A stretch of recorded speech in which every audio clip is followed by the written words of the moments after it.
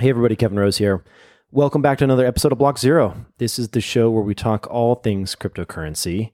Before we get started with this awesome episode, I want to tell you about coin tracking. It is the place, the site that I use, the product that I use to track all of my trades. And you might not think you need this, and I didn't think so initially either, but then I realized I'm going to have to pay taxes on this stuff at some point, and I'm using all these kind of crazy, somewhat shady, weird exchanges that may or may not have APIs. And I just need a place that tracks all my gains and losses and puts it into one nice report for me to view. And I would say that coin tracking is probably the best product that I've found to do this. Now, there are a lot of different kind of portfolio management products and apps that are beautiful and they work quite well. And I've tweeted about a bunch of them, but I would say this is the one for the kind of more hardcore trader that cares about things like taxes. So anyway, check it out. It's completely free. If you don't like it, don't buy it. You can sign up without even paying for it or sending them any Bitcoin or anything. You can do that by visiting podcast.kevinrose.com/coin tracking. So podcast.kevinrose.com/coin tracking. That'll take you to my link and it helps fund the show. So thank you for checking that out and let me know what you think. So today's show is pretty awesome. We have the co-founder of Ripple and the founder of Stellar, Jed McCaleb. Jed, I first met here when I invested in Ripple when I was at Google Ventures quite a few years ago, and he was at Ripple at the time. He later broke off, left there, and created Stellar, which is in many ways, it's very similar to Ripple, but I would consider it almost like a more, if you think of Ripple as kind of the commercial Microsoft of the payment settlements world, then you would think of Stellar as the more open source nonprofit. And he's done a lot of great work here and stuck with this project for quite some time. He created Stellar back in 2014. And now it is massive. It's been blowing up. People are doing their ICOs on it, which is crazy. And it is, at the time of this recording, it is ranked number 6 in terms of market cap. And that comes in at $8.1 billion. So he's the 6th most popular, well, not popular, but highest market cap coin out there. And he's got some pretty cool plans and a different take on what it means to form consensus and how money changes hands. And it's not your traditional kind of standard blockchain technology that, say, like a Bitcoin or even an Ethereum uses. It's quite different. So we get into all of that. I hope you enjoy this episode. And as always, the number one thing you can do to help us out is to go and rate the show. After you get done listening, head on over to iTunes or Google Play and give us a 5-star review. That would be massive. It'll get better guests on the show and get us recommended to more people.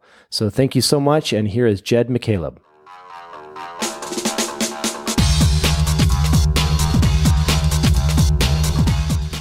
I'd love to start at the very beginning because I know you're like an old school, like gangster in this space.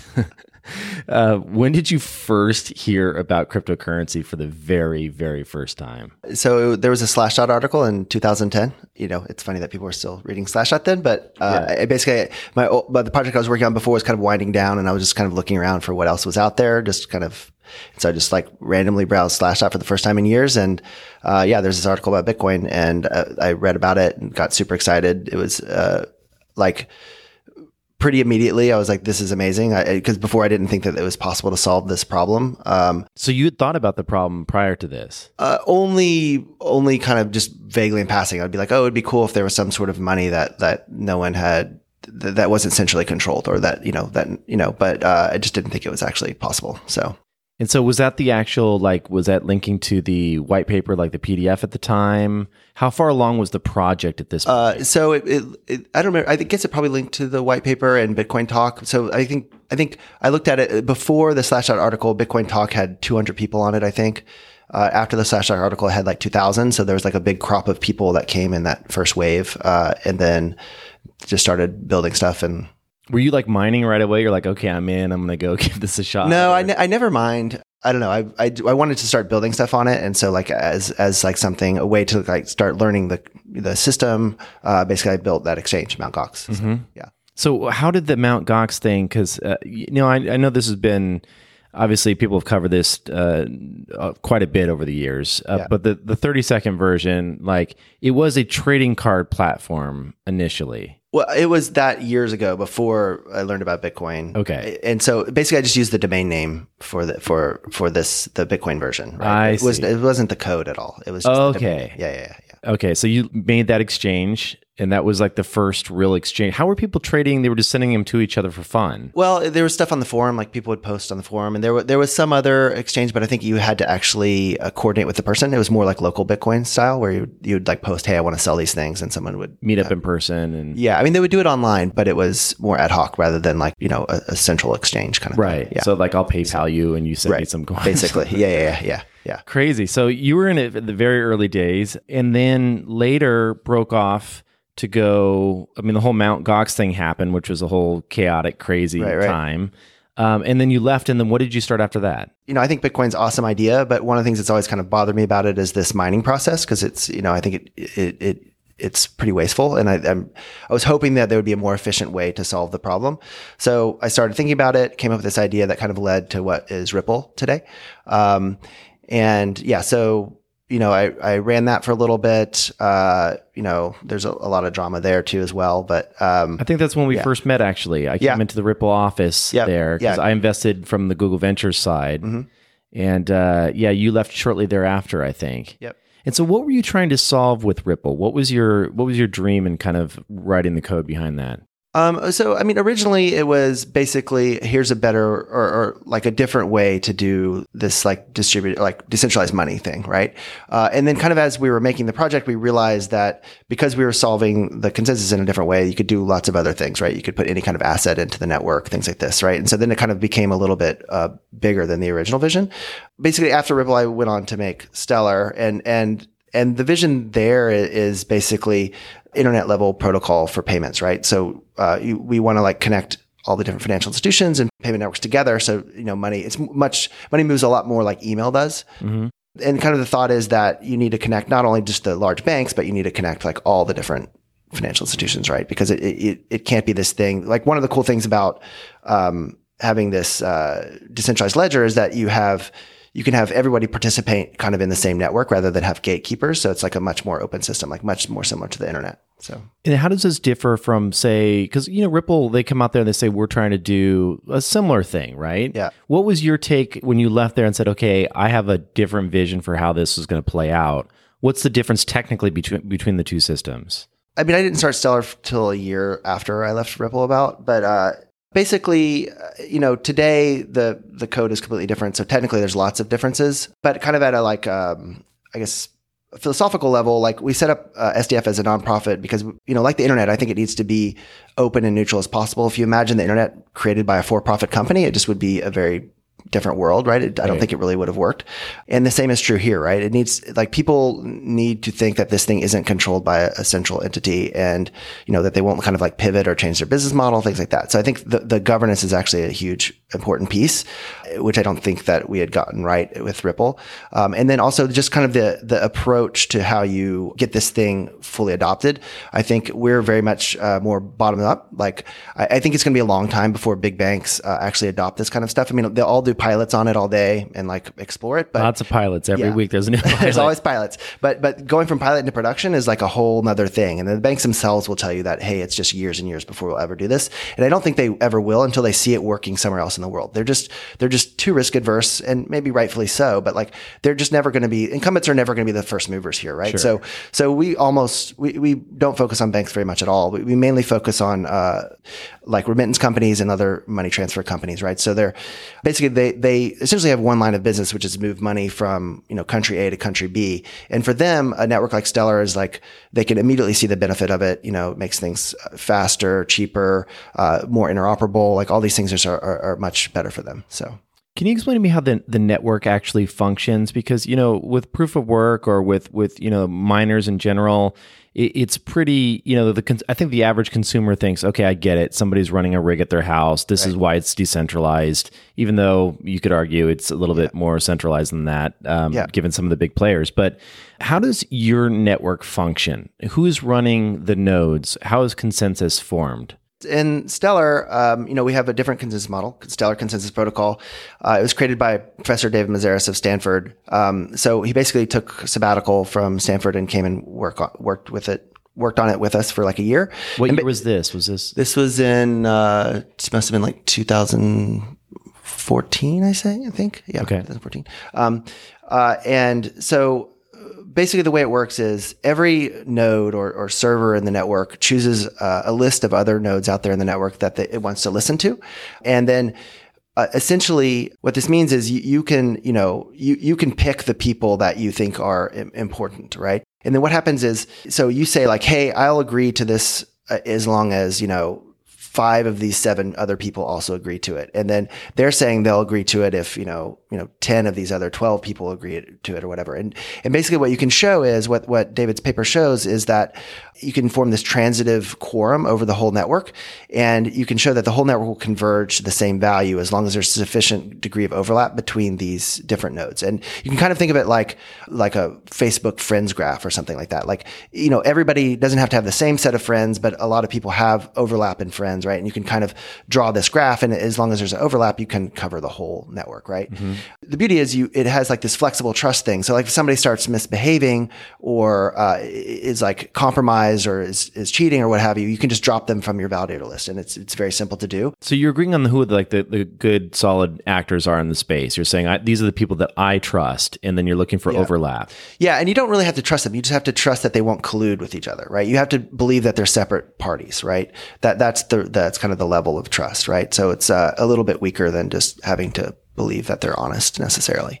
And so some of the benefits are obviously it's requires way less resources because it's just message passing. And because like, for instance, if you want to do like, the thing is proof of work really won't work for what we're trying to do with Stellar, right? So in Stellar, there's other assets. There's dollars and euros and all these kind of things. And you can imagine like the underlying cryptocurrency asset. We also have something equivalent to the Bitcoin called a Lumen. If that thing is say worth $1 million, like say its market cap is $1 billion, but there's $1 trillion worth of dollars and euros in the network. Proof of work only takes into account the native asset. It doesn't take into account these like tokenized assets, right? So then it could actually be worth it while for someone to like, do the 51% attack, even though it's expensive in the like the native currency terms, but it's not because they're making $1 trillion in the token. Right? I had never considered that because that's actually a problem that Ethereum will have, right? Because if the tokens eventually become more valuable than the underlying network, then it does make sense. Yeah. And then the other kind of beauty is that because these tokens, the way that tokens exist in the Stellar world, it's not just dollars, it's dollars backed by a particular institution. So it's like Wells Fargo dollars or Chase Bank dollars, something like that. And then that means that institution could be running a validator and say, here are the nodes out there that I'm listening to or that I trust.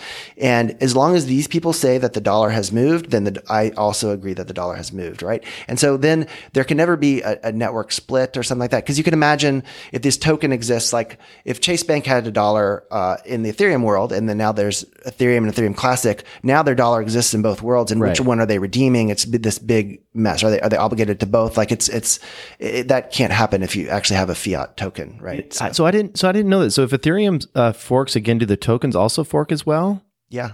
Oh, they do as well. Crazy. So that's really confusing. Yeah. So I can see how that would be an issue. So how do you know if someone has the underlying asset that they say that they have? Does that matter? How do you know that Wells Fargo, if they have $1 billion in USD on the exchange, how do you verify that? I mean, how do you verify it today? I mean, they don't have the underlying assets today, right? So like, you basically, that's who the institutions are that are backing these assets is important, right? Like you would rather have a Chase Bank dollar than a Mt. Gox dollar, right? So like right. But it's the same that's true in the world today. Like when you use PayPal, you don't have a dollar, you have a PayPal dollar, right? Right. And like, how do you know PayPal actually has a dollar? It kind of just doesn't matter unless there's a bank run, right? Yeah, I was just wondering how we avoid getting into another Tether-like situation where...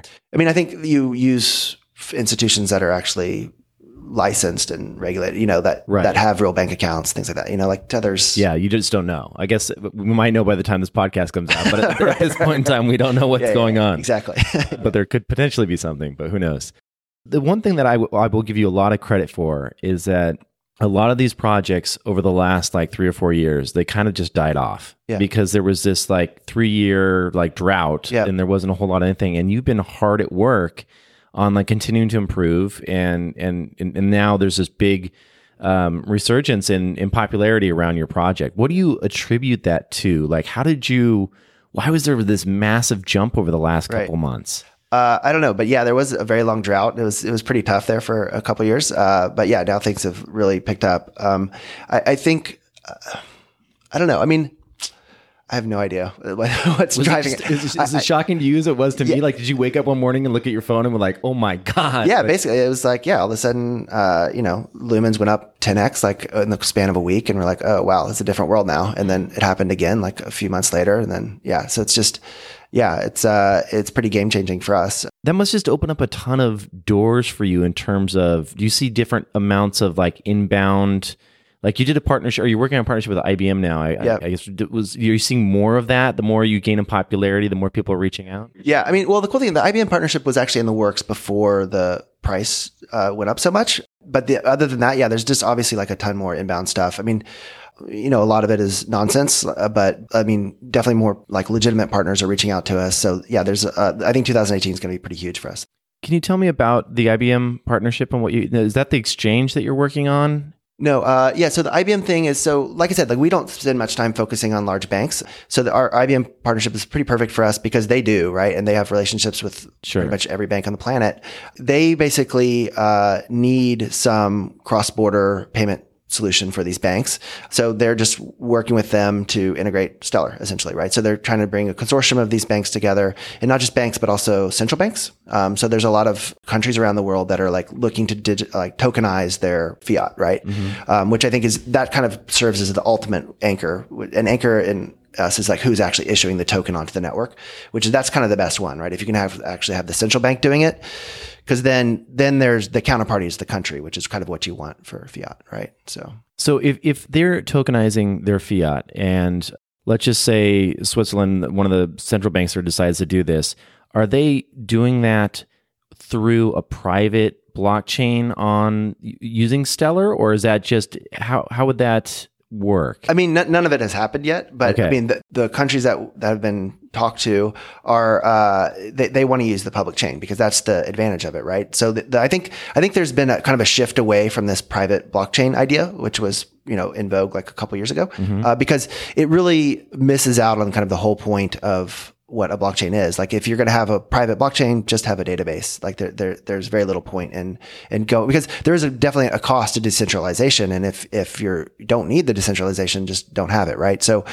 basically the ones that we've been talking to and the ones that are interested they're thinking about it on the public network because they want their currency to be able to interact with other countries' currencies and other, institutions out there in the world. So how far back does that go though? Does that go all the way to the consumer account level? Because I worry that, for me as an individual consumer, I would think like, I don't want my funds, my balances, unless there's some type of privacy built in. Right.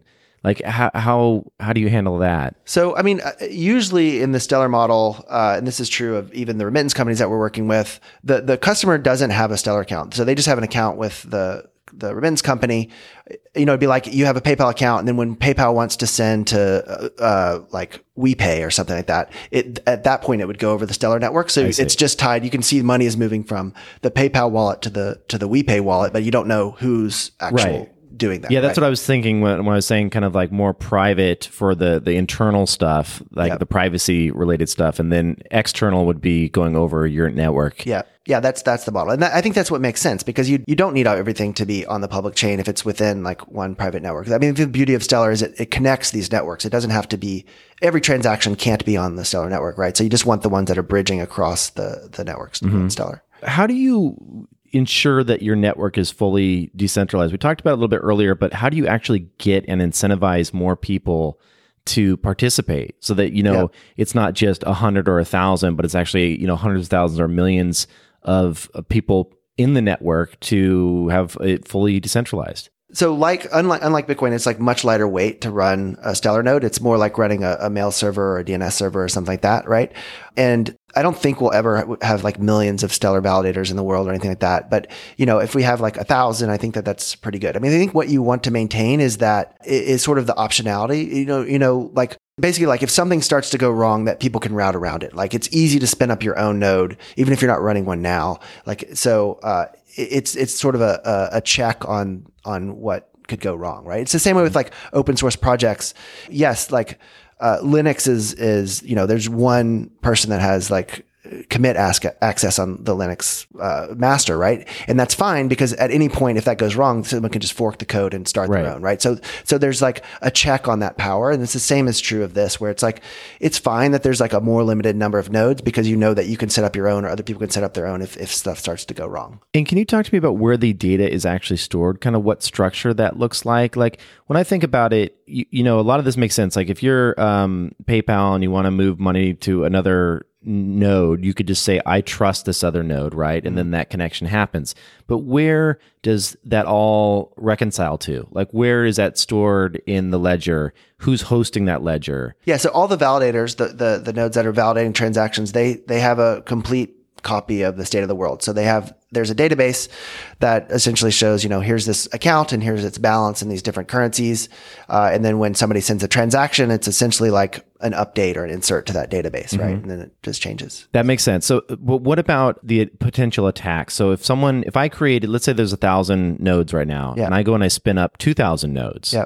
Why can't I just go and insert my own and take control of everything? Well, because that's the beauty of it, because each of the existing 1,000 nodes, they've already specified who they're listening to, right? And you're not listening to random people. So they're not going to, if these 2,000 nodes come on and are saying another thing, they're just ignoring you. I see. So I can write anything I want to my own blockchain and on my 2,000 nodes, but no one else is going to pay attention. Right. Okay. So the writes still happen, but it's just myself. Right. You've basically set up a different network. I see. Yeah. Okay. That's pretty cool. So people are doing ICOs on your platform now, which is kind of crazy. Yeah.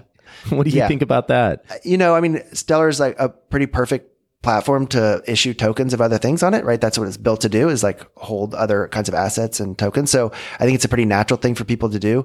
Obviously, like a lot of ICOs out there in the world are dubious. So, we're trying to, as much as we can, like obviously we can't control it, but like we just try to encourage the good ones to build onto Stellar. Yeah. The whole ICO thing is pretty crazy. Well, I'm curious how it's going to shake out in the next year or so. Yeah, the crackdowns that we're starting to see, some of them actually make sense. Like a lot of it seems like they're scam projects. And for sure. Like it seems like they're definitely going after the ones that are super egregious first, which makes sense. We'll see how far they go, hopefully. Because the thing is, like, although it doesn't make sense that you can just put up a white paper and raise $100 million. I think this ICO idea has a lot of merit. I think it's gone too far, but the fact that you can raise money from people all over the world is pretty awesome, because like in the traditional way, being a VC, like if you're not in Silicon Valley, it's like pretty hard. It's much harder to raise money. Oh, definitely if you're in like Indonesia or something like that, it's like you get screwed, right? And the same is true if you want to invest in things and you're in Kansas, like you don't have any deal flow. Like it's not the same as being here. So this just kind of levels the whole playing field and like, democratizes access to all this stuff, which I think is great. And it benefits both the people raising money and the investors. I think it's a pretty good innovation once it gets reined in a little bit, like meets reality a little more. 100% agree. Yeah. Now, if people go and they create a token, is it considered a token or is it considered its own kind of currency, or are those kind of one and the same really on the Stellar network? Yeah, there's no real distinction in the Stellar world. It's just, it's basically, you either have like a dollar token or a whatever, your ICO token or whatever. It's treated the same. And how does one, like, I'm very familiar with like how you would do this. I've yet to participate in an ICO on Stellar.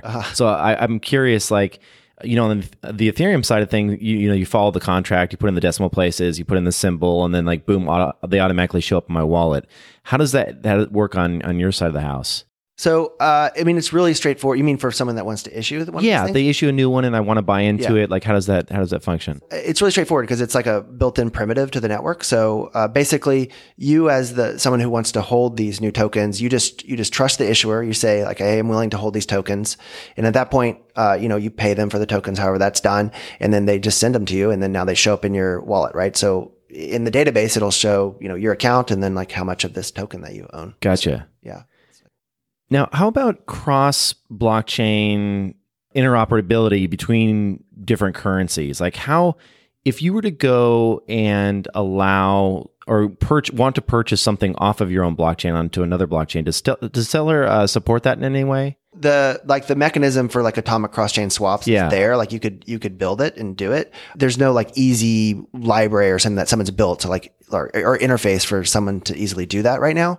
But the underlying mechanism is in the protocol, so somebody could build this thing. So when we're starting to see some of these projects show up where you can do these atomic swaps, and right now it's very limited and very beta and all of that. Yeah, Stellar could be a part of that. Yeah, for sure. Yeah, it's got the necessary primitives to do that stuff. So yeah.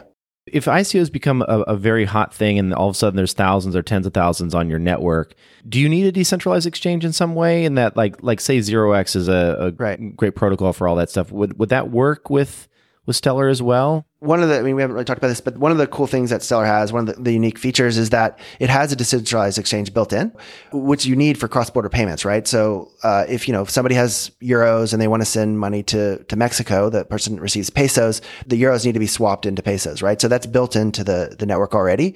So you can trade these tokens for each other, and people can put up offers to buy and sell them.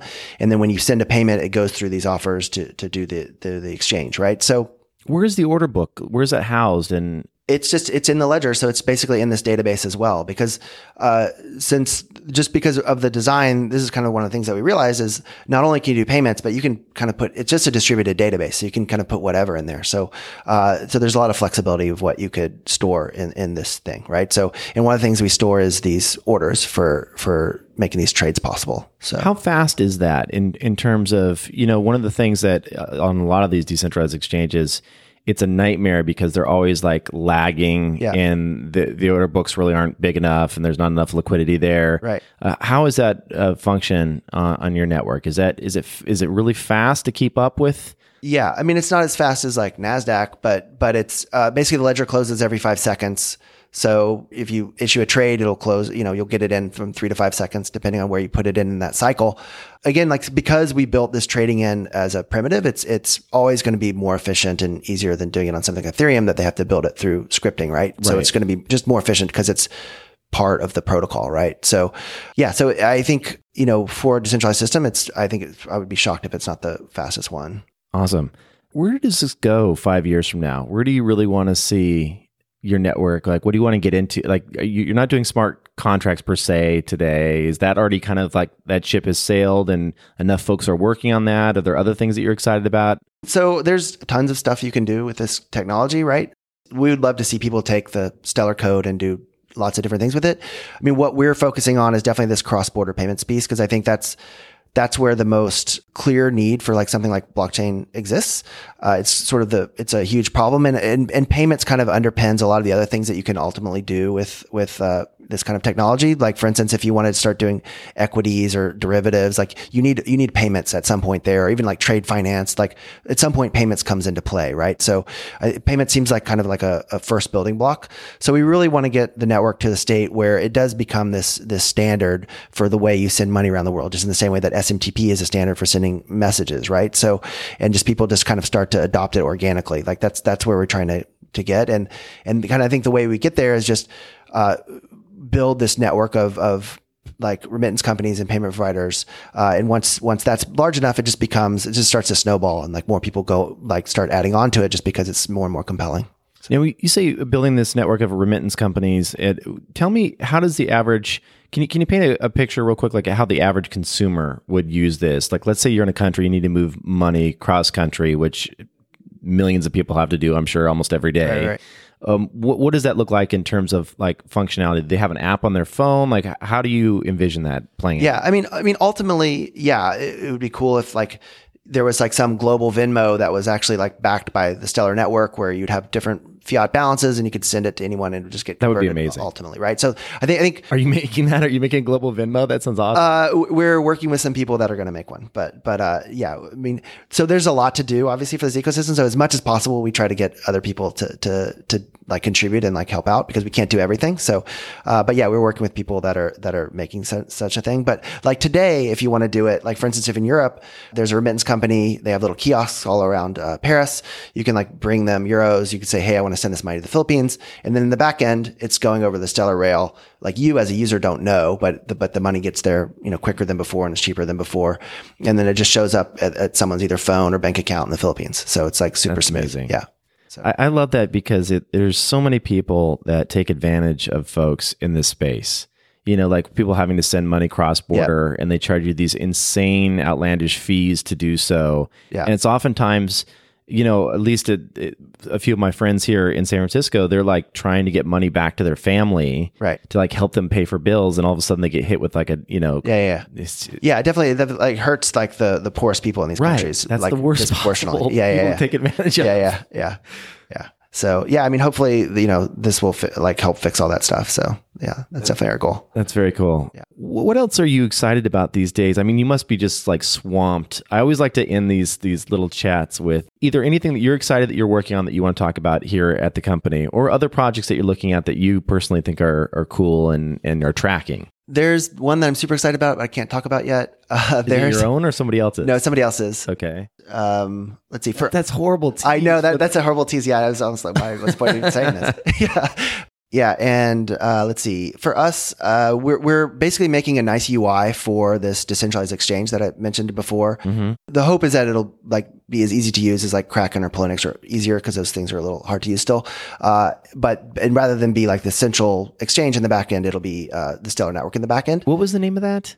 We don't have a name for it. Oh, you don't? Yeah. I read about this. You talked about it though, right? Yeah. Well, I think we're calling it internally SDEX, like the Stellar Decentralized Exchange, but it's going to have a different name when we eventually launch it. But that's going to be fiat to fiat exchange, basically. It'll be it'll be fiat and tokens. Like so basically, like when these people do their ICOs on Stellar, now they could be exchanged in this thing a little bit easier. I mean, the exchange already exists, but there's just no nice UI for it yet. So when will that launch? Hopefully we'll see, but hopefully in the spring. Cool. It will be the MVP of it. So. What other technologies amaze you? Like when you look out there, you're like, oh wow, that Riblox, or I guess it's called Nano now. Or are there anything else that you look out there and you're like, wow, those guys are doing some really cool work? Yeah, I haven't spent enough time looking at what one of the things I'm hoping to do is free up some of my time here so I can do a lot more research on other cryptocurrency projects, because I know that there's lots of cool ideas out there that would be good for us to incorporate or collaborate with in some way. And I just haven't had enough time to like read all the papers and like see what's real and what's BS, right? So I'm going to try to find some time to do that in the next few months, and then I'll have a better answer for you. But right now, I don't know. It is such a slippery slope. Yeah. I mean, there's just so much out there. So it's just like, you find yourself staring at the screen at like 4 a.m. You're like, where did the last 10 hours of my life go? Yeah.